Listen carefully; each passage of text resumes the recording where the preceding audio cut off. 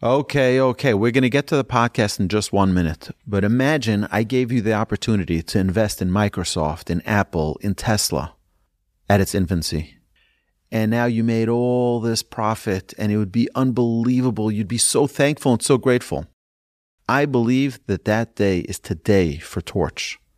Because for the next 36 hours, every donation you contribute at givetorch.net is doubled by our generous matchers, and you can come in at the ground floor. Yes, last year over 1 million people enjoyed our podcasts.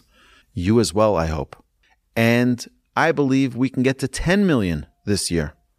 But we need your help. It's only 1 day a year that we ask. We need your contribution. We need your partnership. We love your partnership and your friendship. Please contribute at givetorch.net, givetorch.net. Every dollar is matched. I apologize for taking your time. Thank you so much in advance for your support. Enjoy this episode. You are listening to Rabbi Aryeh Wolbe of Torch in Houston, Texas. This is the Parsha Review Podcast. All right, welcome back, everybody, to the weekly Parsha Review. This week's Parsha is Parshas Mattos. Mattos is the 9th portion in the book of Numbers and the 42nd portion since the beginning of the Torah. There are 112 verses, 1,461 words, and 5,773 letters. There are 6 mitzvahs in this week's Parsha, 2 performative and 4 prohibitions. The Parsha begins with Moshe teaching the leaders of the tribes everything that Hashem taught him. Among those things are the statutes and decrees governing oaths and vows. A person must always uphold their word. The laws pertaining to vows of a single, married, or divorced woman are also discussed, and the process of vow nullification are detailed. Hashem commands Moshe to take vengeance on the Midianites. Moshe chooses 1,000 troops from each tribe, a total of 12,000 troops, and they wage war, killing every Midianite male, including the 5 kings, Bilam, the prophet, and burning down their cities and palaces. The troops returned with the captive women, children, animals, and spoils. Moshe rebukes the officers and is angry that the women and children were spared, since they were the cause of the immoral behavior of the Jewish people. Moshe commands that now all male children and any females old enough to seduce a man should be killed. Then we learn the laws of purification. Any soldier who killed or came in contact with a corpse must purify themselves with the red heifer process that we discussed a few portions ago, Parshas Chukas. Their clothes and any spoils they have must remain outside the camp for a 7-day purification period. The Jewish people are taught the laws of koshering utensils. So many people think that the laws of kosher are just made up by the rabbis. They are not, in fact, made up by the rabbis. They are laws given to us in the Torah, where we see when the Jewish people took the spoils from the Midianites, before they were able to use their pots, their pans, or anything else made of metal or glass, they needed to put them into a mikvah to purify them and to remove them from their state of unholiness. Then, when the soldiers come back with all of the spoils, when they return, Hashem commands Moshe to calculate the spoils and apportion half to the troops who fought and half to the people, with a 0.2% that will go to Hashem, and this comes out of the troops portion. And what does it mean when it says it's going to Hashem? It goes to the Levites, the guardians of Hashem's tabernacle. So in total, they took 675,000 flock, which was divided to 337,500, of which 675 went to Hashem, to the Levites. 72,000 cattle in total were taken, divided to 36,000, and then 72 for Hashem, for the Levites. 61,000 donkeys in total, divided to 30,500, and 61 of them went to Hashem for the Levites. And 32,000 young girls, divided, that is 16,000, and 32 for Hashem for the Levites.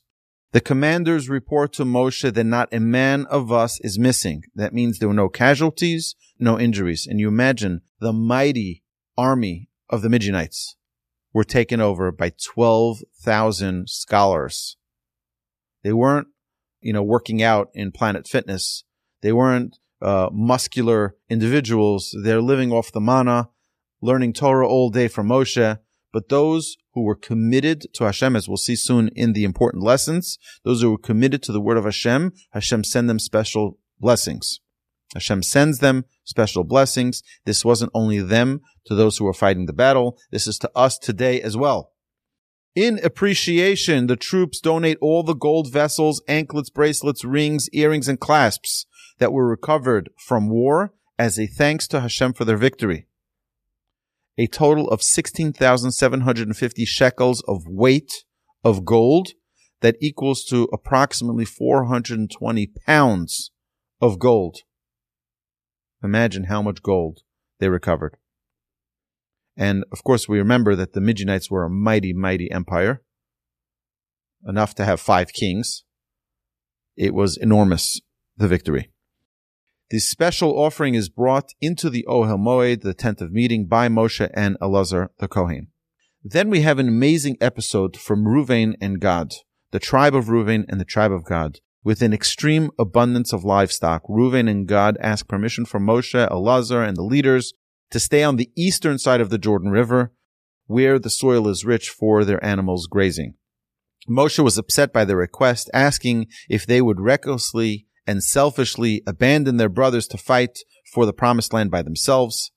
Moshe also is concerned that this would dissuade the Jewish people from entering the land, akin to the sin of the spies, and bring the burning wrath of Hashem against Israel again. Reuven and Gad clarify their intentions, that they only want to build pens for their animals and cities for their children in the east of the Jordan, and then they will cross the Jordan with the entire Jewish people and only return home after every city in the land of Israel is conquered properly. Reuven and Gad also declare that they will not inherit from the promised land, meaning they will get their portion on the Jordanian side, on the Transjordan side, and they won't get part of Eretz Yisrael. Moshe agrees and reiterates the terms in front of Elazar, Yoshua, and the leaders of the tribes that Gad and Reuven and half of Manasseh suddenly show up, will inherit the land of Sichon, Og, Gilad, and many surrounding lands, all on the east of the Jordan River, only if they indeed battle with their brothers and help conquer the entire land of Israel. They all agree, and the cities are built for the children and the pens for the animal. And my friends, this concludes the summary of Parshas Mattos, and now let's talk a little bit about some of the important lessons we can derive from this week's Parsha. So firstly, Moshe received the Torah from Sinai. This is an important thing. The way the Mishnah in Ethics of Our Fathers begins, it tells us, Moshe kibel Torah miSinai. Moshe received the Torah from Sinai. Moshe received everything from Sinai, meaning from the Almighty at Mount Sinai. Now, the Mishnah continues, and Mishnah says, U'mesar Lishua, and Moshe passed it to Joshua, and Joshua to the elders, etc., etc., and everyone kept passing it down. But it doesn't say that Joshua received the entire Torah from Moses. Why? Because the best teacher in the world is God. As great as Moshe is, he isn't as powerful as God. And as great as Joshua is, he isn't as powerful as Moshe. And as great as the elders are, they aren't as powerful as Joshua. And we see a decline in the generation. The Torah that we have today is the exact Torah that Moshe received at Mount Sinai, but on a much lower level. And we need to understand that what Moshe is trying to do here, and why it says that Moshe taught the leaders what Hashem taught him, as much as he was able to funnel out to everyone else, is what he did. But he's not able to present it in the same way that he received it from the Almighty. It's important for us to understand that the higher someone is closer to Moses, closest to Mount Sinai, the more precious, the more valuable we count their Torah. They're closer to the source. It's an important thing for us to realize that the source for what it is we are learning is very, very crucial. Don't suffice with someone just saying, this is the way it is, or this is what the Torah says. Show it to me. It's something that we do regularly in our classes where we want to source everything that we talk about. Nothing should just be, well, that's the way it is because that's what the rabbi said. No. Show me a source. Everything needs to be sourced. So it's an important thing. We see here Hashem talks to Moshe. Moshe talks to the Jewish people. Everything is clearly written out in the Torah. And this week's Parsha, we see that it starts talking about the vows. Vows, the words that we use, are very, very important. Therefore, you'll notice that many people have accustomed to say either not committing to something, but rather saying, I hope to, or bli neder, without a promise, I will do something such and such. It's very, very important for a person to always use caution with their words and not to, God forbid, make an oath, a promise that they don't keep. In synagogue, for example, sometimes, there's an auction for Simchas Torah, opening the Ark, or on Rosh Hashanah and Yom Kippur, there is a special auction. Everything should be without a promise. Without a promise. I intend to, but I can't make a promise. If, God forbid, I don't come through with it, it is a very serious thing. There's a process also of nullification. If someone makes a vow, and this is what we do every year before Rosh Hashanah, before Yom Kippur, we sit in front of a court of 3 people, 3 adults, and we say, hey, if I said anything that was not kept, please nullify it. And they say, mutar lach, mutar lach, mutar lach, and that's the process that the court, so to speak, the bet din that we assemble, nullifies those vows. Very important. Our word means something. Now, we have to understand a holy war. It makes us a little bit uncomfortable. What do you mean? Moshe commands them to kill the Midianites by the word of Hashem, obviously. We don't like war. We see war in the world, Ukraine, Russia. Oh, terrible. War is terrible. That's very nice. It's all warm and fuzzy. By the way, all of these morals, these ethics that you hear being espoused in the media, whatever, we have to understand that its source is the Torah. But it's been, I would say, bastardized. It's been destroyed through the impure views of the world. We have to realize that sometimes war is a mitzvah. War is a good thing sometimes, where we eradicate evil.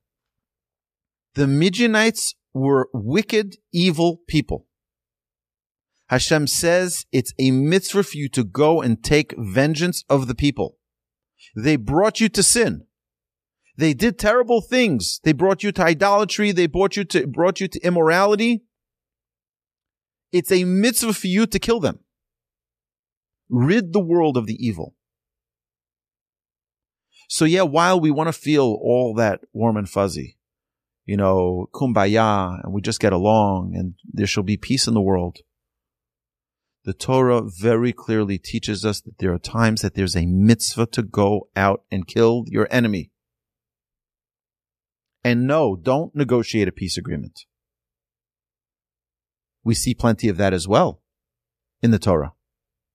We see when Joshua brings the Jewish people into the land of Israel, he gives them an option. Peace or war. It's your choice. It's our promised land. You can go on your own, or we're going to wage war against you. That's a peaceful solution. But we need to understand that the war was not just because they are our enemies. It's to avenge God's honor. These people were serving idolatry and were trying to infiltrate the Jewish people with their idolatry. Moshe wasn't just trying to take revenge because, look, you bothered my people, I'm going to take revenge of your people. No. This has nothing to do with our people. This has to do with our Creator. To take a stand for something. What are we ready to take a stand for? What are we ready to say, you know what? This is my line in the sand. And I'm not willing to let go of it. And I'm not willing to let it pass by. I'm going to stand here firmly and declare for the name of Hashem. This is a holy war. So how does a group of rabbis, 1,000 troops from each tribe, they weren't crafty army people. They weren't trained soldiers. So how did they win a victory against the mighty empire of the Midianites? Our sages tell us that the verse in Exodus that says, Hashem yilachem lachem va'atem tacharishun. You go, I'll win the wars for you, Hashem says. This is not only applying to war and battle in the battlefield, which, by the way, if you look at the Jewish people and our history, and our rich history, you will find that no war was ever won because of might. It was won and we were victorious because of emunah, because we put it into the hands of Hashem. The 6-day war doesn't make sense. It's that modern day open miracle where we see the hand of Hashem. I spoke to an Air Force fighter pilot who was flying planes for Israel in the 6-day war. And he said, he became religious after this experience. He said, I saw planes over there. And wherever I shot, they just blew up. How did the bullets get there was irrelevant. Things were just blowing up in the air. They saw open miracles. It didn't make sense. My dear friends, nothing needs to make sense in Hashem's world. When we give everything up for Hashem, Hashem says, I got this for you. I got this. You go with your unskilled troops, you'll win the war against the mighty Midianites. The Midianites probably looked at the Jewish people and they're like, you're kidding me, right? Look at our tanks. Look at our missiles. Look at our Air Force. Look at our troops. Look at our landmines. And then they're coming with 12,000 rabbis. Who do you think is going to win the war? Hashem yilachem lachem v'atem tacharishun. Hashem will fight our wars. All we need to do is dedicate ourselves to Hashem. Hashem wins the wars, not the guns, not the bullets. Then we see an unbelievable statement in chapter 31, verse 49. It says, no man went missing. Not a single casualty. Not a single injured soldier. And our sages tell us, more importantly, not a single sinner from among the troops. You go out to war, you see a nice pretty girl. We'll see this soon in Parshas Kiseitze, in middle of the book of Deuteronomy. We see what happens if you go out to war and you find the beautiful maiden and you want to marry her. You're overtaken by temptation. Not a single troop. They realized, 1 second. We see this through this theme throughout the Parsha, where they're at a different state, the Jewish people. They realize we made mistakes. We're not going to kvetch and complain anymore. We're better than that. We're going to improve. We're going to show that we are better than that. And they go out for war in the name of Hashem, and nobody falls in sin either. Don't forget, these are the same Midianite women that seduced the men in the end of Parshas Balak 2 weeks ago. You think they didn't attempt it again? But the troops didn't fall to anything. To stand strong. To never let go of our commitment to Hashem. That is why they brought that special offering to Hashem. We can all overcome our challenges. Every one of us are faced with temptation. Different types of temptation. Cheat a little bit on our taxes here. Maybe look at something that's inappropriate. Maybe do something that's inappropriate. Heaven forbid. We have to recognize that Hashem is with us all day, every day. And if we want to invest in that relationship, we need to protect ourselves. We need to do whatever we can to distance ourselves from those temptations.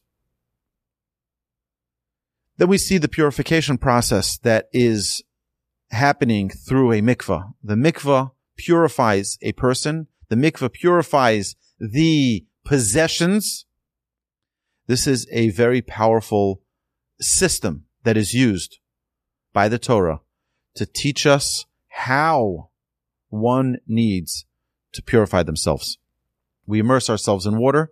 It says the gold and the silver, things that were created through heat, need to be put back into heat to purify them. And other things later on, actually, the glass was added to things that need to be purified, like pots and pans that we see from the Torah. But glass is not taught to us by the Torah, that the rabbis instituted.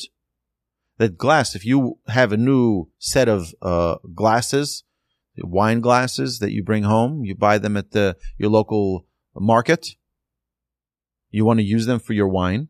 Before you use them, take them to the mikveh, dip them in a mikveh, or if you have a natural source of water like a river or a lake, you can dip them in there. Before you do that, you recite a special blessing, al tevilas kelim, on dipping the dishes, and then you bring them home. Of course, you rinse them out, you clean them up, and put them on your shelf and use them for your wine. Especially important that anything purchased from a non-Jew or anything that was owned or made by a non-Jew must be dipped in the mikveh before using it. So why did Reuven and Gad want to stay outside of Israel? Now, they didn't say, we won't enter the land of Israel. If you notice their language, they said, we'll stay here in the Jordan. They didn't say, we won't go in. Later on, they said, we won't get the inheritance in the land of Israel. But they weren't opposed to going into Israel. They just, of course, we know that they were very, very wealthy. They had a tremendous livestock. And they wanted to have a place for pasture, for grazing, for their animals. But our commentaries tell us another amazing thing, is that they knew already, everybody knew, that Moshe wasn't entering the land of Israel. So where's he going to be buried? He's going to be buried there. They said, we want to be with Moshe. We want to be next to where Moshe is going to be buried. Now, we know that another thing the Torah tells us, that when Moshe is buried, nobody knows where he's buried. Hashem hid it from the people until this very day. You will never, ever find the tombstone of Moshe. You will never find where Moshe is buried. Ever. That's what the Torah says. It's important to realize that we don't make idols out of our leaders. Moshe is a very, very powerful prophet, very powerful leader of the Jewish people. But he's not God. And God wanted to ensure, our Creator wanted to ensure that we don't do so. Which is why we don't know where his burial place is. Another very important thing is that we see that there were 3 cities of refuge. We're going to see this in next week's Torah portion. There were 3 cities of refuge in the land of Israel. And there were 3 cities of refuge in the Jordan. But there were only 2.5 tribes in the Jordan and 9.5 tribes in Israel. So that doesn't make any sense. There were much fewer people in the Jordan than there were in Israel. So why are there the equal amount of cities of refuge? And we'll talk about what the cities of refuge were. Those were for people who mistakenly killed others. It was like a prison. Let's call it a prison. So if you notice, what we end our parsha with is that Reuven and Gad said, we're going to build cities for our children, and we're going to build pens for our animals. And now we're going to go in with the Jewish people to the land of Israel, and we're going to conquer all of the cities, and then we're going to return. Our sages tell us something very, very important here. It's not a simple thing for children to grow up without a father. Their fathers are going to be away from home for a very long time. It could take a year. It can take 2 years, 3 years, 4 years. Children need their father. It's not enough that they just have their mother with them. Children need a father. And therefore, when these children grow up without having a father at home for however many years it was for the Jewish people to conquer the land of Israel, that only then Reuven, Gad, and the half of tribe of Manasseh, till they come back, their children were being raised alone. What happens when children are raised alone, without a father, is craziness. And they were much more prone to sin. They were much more prone to murder. They were much more prone to doing things that needed them to go to the cities of refuge. It's not simple. We think that it's just like, whatever, we're just going to have, a child and parents can get divorced. It has an impact on our children. We have to think about that. Yes, it's important for there to be love in a relationship. It's hard work. It's worth that hard work. So the children should have their parents together, united, and with them at all times. So that they have, like you have a tree. When a tree starts falling to one of the sides, what do? You take a post and you pull it to the other side, and then you put the post on the other side and you pull it back to the other side, right? So that it keeps a balance. Those are the parents. You have the father, you have the mother. Those are the posts on the two sides of a child that are there to support the child to grow up straight, to grow with proper morals and values and ethics and confidence. This is important. This is what we can learn from the 3 cities of refuge that were placed in the Jordan. Next week's portion, Parshas Maseh, we're going to see another reason why you needed 3 in the Jordan and 3 in the land of Israel. But for now, this concludes our weekly Parsha summary for the Parsha of Mattos. Have a great Shabbos, my dear friends.